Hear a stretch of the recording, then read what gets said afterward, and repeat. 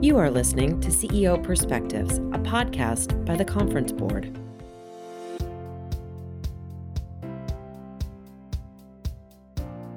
In today's episode, Dr. Lori Esposito-Murray sits down with Thasunda Brown Duckett, the president and CEO of TIAA. Lori, over to you. I am Lori Esposito-Murray, president of the Committee for Economic Development, the Public Policy Center of the Conference Board. In today's conversation, we will discuss leadership in challenging times, where we feature the outstanding business leaders who are the recipients of CED's Distinguished Leadership Awards, Corporate Citizenship and Business Stewardship. This year, we are paying special tribute to business leaders and their company teams who have helped our nation navigate the many challenges before us, including the pandemic, an economic recovery that provides equal opportunity for all Americans, building a more civil and just society, and upholding a rules-based international order. These are all key values underpinning CED's mission. Today, I have the privilege of speaking with our 2023 honoree, Thasunda Brown Duckett, who is President and CEO of TIAA, a leading provider of secure retirements and investment solutions for millions of people and thousands of institutions. She leads a company whose mission is defined by financial inclusion and opportunities, goals and values she has upheld throughout her career. Under her leadership, TIAA is expanding its mission beyond higher education to all Americans saving for retirement. When Thasunda was named CEO in May of 2021, she became the third Black female CEO of a Fortune 500 company. And she is also the first female CEO of TIAA. A lot of history in the making. So welcome, Thasunda. Congratulations, and thank you for joining us today. Thank you so much, Lori. It's such a pleasure to be here. So let's start by you telling us about TIAA, its legacy history, its legacy founder, and its mission today. Well, it's such a rich history, as you said in the opening remarks, but TIAA is a Fortune 100 company. We have $1.2 trillion in assets under management. And our real core focus, our mission, is to ensure that millions of Americans can have a secure retirement. When you think about our history, over 100 years ago, we were founded by Andrew Carnegie. And he saw a professor not retire with dignity, but in poverty. And so he said, for educators who are educating some of the most brilliant minds in our country, they should retire with dignity. And so with that, TIAA was born. And so we are focused on ensuring that millions of Americans have access to guaranteed income, money that they cannot run out of. And as you said, Lori, we've expanded that mission over the decades from not just those who are educators in higher ed, but for both faculty and staff. We've expanded into healthcare and other not-for-profits. And most recently, we've expanded lifetime income solutions products to the 401k market, which we're very excited about. And like I said, at the heart of what we do is to ensure that people have access to a secure retirement. And we believe that every American should have that secure retirement, have money that they can never run out of to complement and supplement their defined benefit as well as Social Security. Thasunda, that is a tremendous amount of expansion from a really, really profound original base, and congratulations on everything you're doing. You became CEO of TIAA in May of 2021, which was a little over a year into the pandemic, a really challenging time to become CEO. The social justice movement had erupted after the killing of George Floyd, and then we had the war in Ukraine, sending shock waves of global disruption, and now we have the banking crisis. So, can you share your leadership philosophy? How do you lead through disruption, and most importantly, how do you plan for the unpredictable? Wow, Lori. Well, when I first think about my leadership philosophy, I would start by saying I believe my purpose is to inspire and make impact. And when I think about what that means, it starts with having a bold vision, a vision that every employee, from those furthest removed from the CEO, can rally around and see themselves in that vision. I also think it's important to surround myself with great people. I call it majors and minors. I want to surround myself with people that really can help me with my minor. to make sure that they're complementing my blind spots and making sure that as I make decisions, I've had the benefit of operating with as much information as possible from many perspectives. I also am grounded on intellectual curiosity. I'm a lifelong learner. And I think that's so important when you're navigating so many different issues that you can be facing at any point in time leading a company. That intellectual curiosity, that real mindset of always challenging your process. Is it still relevant? Having that agility, I think, is so important. And then flawless execution. But with flawless execution, which is paying attention to the details, you have to have grace. You know, I like to call it those one-door, two-door decisions. You want to make sure that your team feels empowered. You want to make sure that they're not afraid to make decisions, and understanding that with that flawless execution, we will make mistakes, but hopefully those mistakes are not one door, they're two door, which means we can always pivot and always evolve. I think that's so important in the frame of your question. Geopolitical, social unrest, the national pandemic, there will always be issues that every CEO confronts at any point in time. But I think what's important for us and for me is to make sure that I focus on what I can control. You know, when I look at what's going on in the marketplace, I ask myself, what are the implications? And so when you think about social unrest, you think about what are the implications to our employees? How are they processing a pandemic? How are they processing social unrest? What's getting in the way of them being able to be fully charged and being able to really lean into the work that's in front of them as you think about our mission? When I think about the geopolitical unrest or what's going on in the banking environment, I think about what does that mean to TIAA? Are there any implications to our strategy, any additional exposure or different decisions that we need to make? So you always want to make sure you're taking what's going on in the macro environment and you're applying that to any potential impact in your business end to end. And if you need to make adjustments, you do. But then lastly, it's important to apply what's going on in the market to what implications does that have on the people that we serve. And so when I think about our plan sponsors, or as importantly, our participants, what is happening with inflation? What's happening in the environment that may cause our participants to have a different behavior or a different level of investing for their retirement? And once you understand that, then we adjust. Whether that means making sure that we're reaching out to our participants, ensuring that they stay invested, making sure they understand the product solutions that they have. If they need to reevaluate their balance sheet because the cost of goods are going up, how do we make sure that they know that they're entitled to speak to an advisor? So the point is, I cannot control the macro environment, but what I can control is understanding what are those implications and what are the set of questions that we need to ask ourselves. And when needed, how do we pivot and how do we make sure that we have agility when we're navigating through a crisis or any other scenario that we can be confronted with? Well, your mission of ensuring that Americans retire with dignity comes with a tremendous amount of responsibility. And it really is a privilege to be talking to you as a leader who has taken on that responsibility and really recognizes the extent and depth of it. So when you're looking at these major challenges that you're confronting, what are you most worried about? But I also want to ask you, looking to the future, what are you most optimistic about? Well, the good news is we've seen lots of cycles over time. You know, the macro environment has a habit of repeating itself if you look at it, you know, through different periods of our time. And so when I think about what I'm most worried about, it goes back to our participants. 40% of all Americans run the risk of running out of money. And so I'm worried about our ability, not just TIAA, but policy, other companies. How are we all coming together to really address this crisis? And so for us, I think we have to always make sure that money is emotional. We're talking about individuals, people like my mom and dad, that they're looking at trying to make sure that they're doing everything for today, tomorrow, in the transfer of wealth. And so that is something that is top of mind. That is our North Star, wanting to make sure that everyone can have a secure retirement. And how do we understand that in any economic environment, which is why we're so passionate about lifetime income solutions. When you ask me, what am I excited about? Or what am I proud of? I'm proud of the opportunity to go take this issue head on. I'm proud of the fact that this is something that we are talking a lot more about.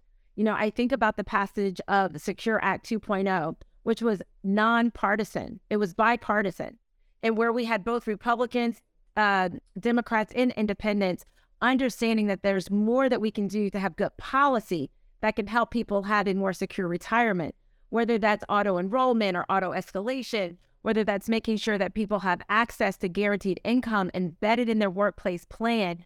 These are the kinds of optimism that I get excited about because I understand that it takes a village. It's going to take all of us. And so the problem that keeps me up at night is also the fire in the belly and the optimism that I have when I see good policy taking effect, when I see the work of what my colleagues are doing every single day, and when I get to meet with plan sponsors, universities, hospitals, and individuals and understanding what our legacy has meant to the people that we serve, as well as what it can continue to mean to the young people that's on college campuses and what it can mean to both faculty and staff as they are working very hard to have a more secure retirement. So it's all about retiring, retiring this retirement gap that we have and making sure that we're doing everything we can so that people can retire with dignity.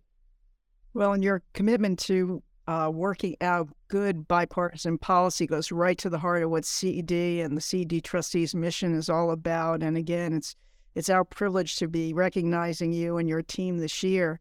I want to go back to your strong commitment to change and impact. So how are you using your CEO position as a platform for change? Yeah, I mean, when you think about the history of TIAA, it started with change. It started with seeing something that was not just and making a difference. And so when I think about the platform that I have as a CEO at TIAA, I think about the platform of retirement. I think about, I get to engage with organizations like yourself and policymakers and other business leaders to really tackle what is a true American issue. It doesn't matter where you live. It doesn't matter how much money you have. It's not what you make, it's what you keep. It doesn't matter what part of the country. It's just such an important issue. And so how do I use my platform to be able that I can put a spotlight on 40% of all Americans? How I can make sure that we all understand that in the late 1970s, when inflation was at 20%, 67% or 2/3 of all Americans had access to a defined benefit plan. And so they didn't have to worry about the cost of eggs and what that would mean in terms of contributing to their retirement plan. Now that number is only 23%. And so when I think about this 40% and I think about when we're dealing with the high inflation, I think about how can I be a change and how can I be a voice to make sure I can spotlight what's happening in our country, what has changed from the last time we had such high inflation, and what we can do at TIAA to help be a part of that change and ensuring that, more Americans have access to lifetime income. But I would also say, Lori, and you mentioned this in the bio, that it doesn't escape me that I'm the first female CEO of TIAA.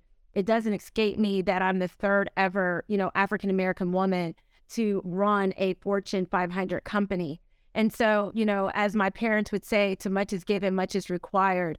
And so that platform that I have as a CEO, what I'm hoping for is that, we don't keep making history, that it's just what is, that there's not, just one, there's two, three, there's hundreds, so that young people can look at any job that they aspire, any job, no matter who you are, and don't feel that they have to do some additional mental gymnastics to say, can I do this job? Do I belong? Because I haven't seen anyone like me or anyone lead in the way that aligns with my values. So I'm hoping to stay in good trouble and to continue to be the change for good, anchored in the retirement crisis, but also recognizing what it means to be me and the positive impact that hopefully I can bring to young people and the future leaders of our country. That's really powerful, Thasunda. And I do want to just interject that I was at the Fortune Most Powerful Women conference, and I was on a table with a number of young leaders, women leaders, and they were sharing with me that at that conference, you had actually spent time to meet with the next generation of leaders one by one, and they were so in awe of your generosity and leadership.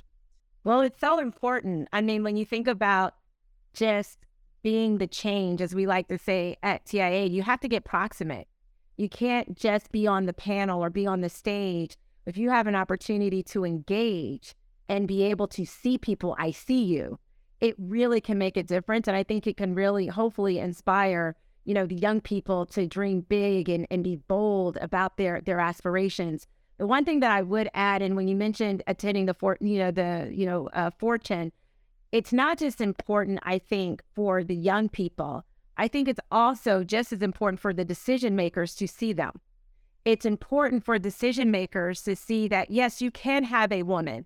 If we want to achieve real meritocracy, you have to scratch your head and see, well, where are we in having more women running companies or having more women in the C-suite? Clearly, talent is created equally, opportunity is not.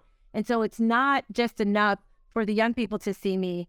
I'm hoping that decision makers, people on boards, can really continue to say, what do we have to do to make sure that we're widening the aperture of talent, and that the way in which we see talent, that we're opening up our mindsets, we're looking at their skills, we're looking at their abilities, because clearly as we do more of that, you will see more women, you will see more people of color, you'll just see difference.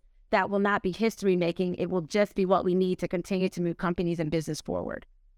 Yeah, and then how do you take these values, the inclusion, diversity, and equity values, and make them living values within TIAA? Well, the good news is I didn't have to come in and do that. Clearly, my predecessor, Roger Ferguson, is just such a leader in that space. But our history, I think TIAA, we were the first company to have a female board of directors. It's the first time in history that an African-American was preceded by an African-American. And so when I think about diversity, equity, and inclusion, I think it dates back to our roots of seeing who didn't have access and why not. And whether that was in retirement or whether that's in talent, it's truly who we are. And when I think about the work for us to continue to do, not just at TIAA, but for all companies, I think about it in 4 ways, Lori, and I kind of mentioned this. First, it has to be a mindset belief that talent is created equally, opportunity is not. You have to start there so that you'll ask the question, who's not in the room? Once you have that mindset at the very top, you have to disaggregate the data. It's not enough to say 50% of our employee workforce is women or X% are people of color. Disaggregate the data and see, is it at all levels? Is it at the C-suite? Is it in that manager of 10, frontline management? Is it in different areas of the business? Is it in technology? Asking those questions through disaggregating the data will help companies like ourselves always find that opportunity to do better. The third thing I say, it's about policies and procedures and practices. It's not enough for just one CEO or one leader to be focused and passionate about it. What happens when that person leaves? What continues? That's what makes companies last for a very long time. So it's important to understand what are the policies, practices, procedures that we have to always look at, because we want to have a wide aperture of opportunity to bring in the very best talent for our company. And then lastly, you have to measure the outcomes. What gets measured gets done. It's not enough about effort. I don't know any leader, Lori, that will say, we really tried to delight the client, but it just didn't work. Oh, shucks. You would say, what's happening? Why do we have this complaint? What can we do better? What do we have to change in our policies and practices to make sure that we're continuing to delight, the people that we serve? And I think when you think about human capital, we have to look at it in that same way. The job is never done. How do we make sure we have the mindset throughout the organization? How do we disaggregate the data to understand opportunities of progress? How do we make sure that we're changing our policies and practices? And how do we make sure that we're measuring our outcome? And the goal is our most precious asset, which is people.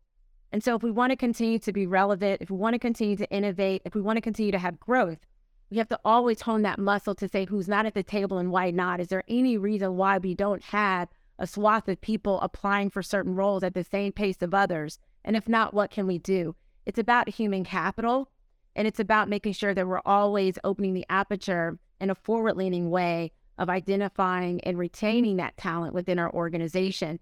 Many people will say, well, if you do that, Thasunda, is it a zero-sum game? Does someone have to lose for someone to win? And I would say absolutely not. I think by widening the aperture for us at TIAA and for every company, that's where you unlock innovation. That's where you unlock growth. And when you unlock innovation, you unlock growth, you expand those opportunities for talent. And so I do not think that, one has to win in order for one to lose. I think if you want to have a company that can withstand the test of time, you have to look at diversity, equity, and inclusion. You have to look at it through the lens of talent, And you have to look at it through the lens of the job is never done. It's human capital. And these are such challenging times that all of the innovation that's possible in a company is absolutely needed. And your leadership values and models is so important, which then leads me, so who have been the biggest influences in your life in terms of leadership values? What inspired and motivated you? Wow. When I think about who has impacted my life, first, and I say this publicly all the time, I'm on the shoulders of giants. I like to say it was the cooks, the janitors, and the secretaries that introduced my gender and my melanin to corporate America. Those were the first people that leaders saw inside the four walls. My inspiration comes from understanding that it was a fight.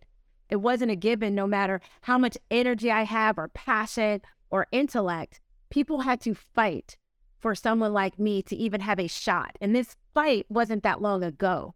And so to me, all of the village, all the people who understood that we needed to really break through the injustices for women and people of color, I stand on their shoulders and their story and their fight for something that they may not even be allowed to take advantage of. They fought anyway. I think about my parents, clearly Otis and Rosie Brown. My mother is a retired educator. My dad worked in a warehouse his whole career. I am first generation full integration. And so I think about their stories, and I think about, all of the things that they taught me. They taught me that, my self-worth is not defined by our net worth. And clearly growing up, we were very short on the money part. My dad taught me to reach for the moon because even if I missed, I would be among the stars. My mother taught me, to make sure that I have empathy. If you see someone who doesn't have something, you give them your last because you will have an opportunity to have that back. And I think about, my superheroes are the people that I get to surround myself with every day. Titles are rented.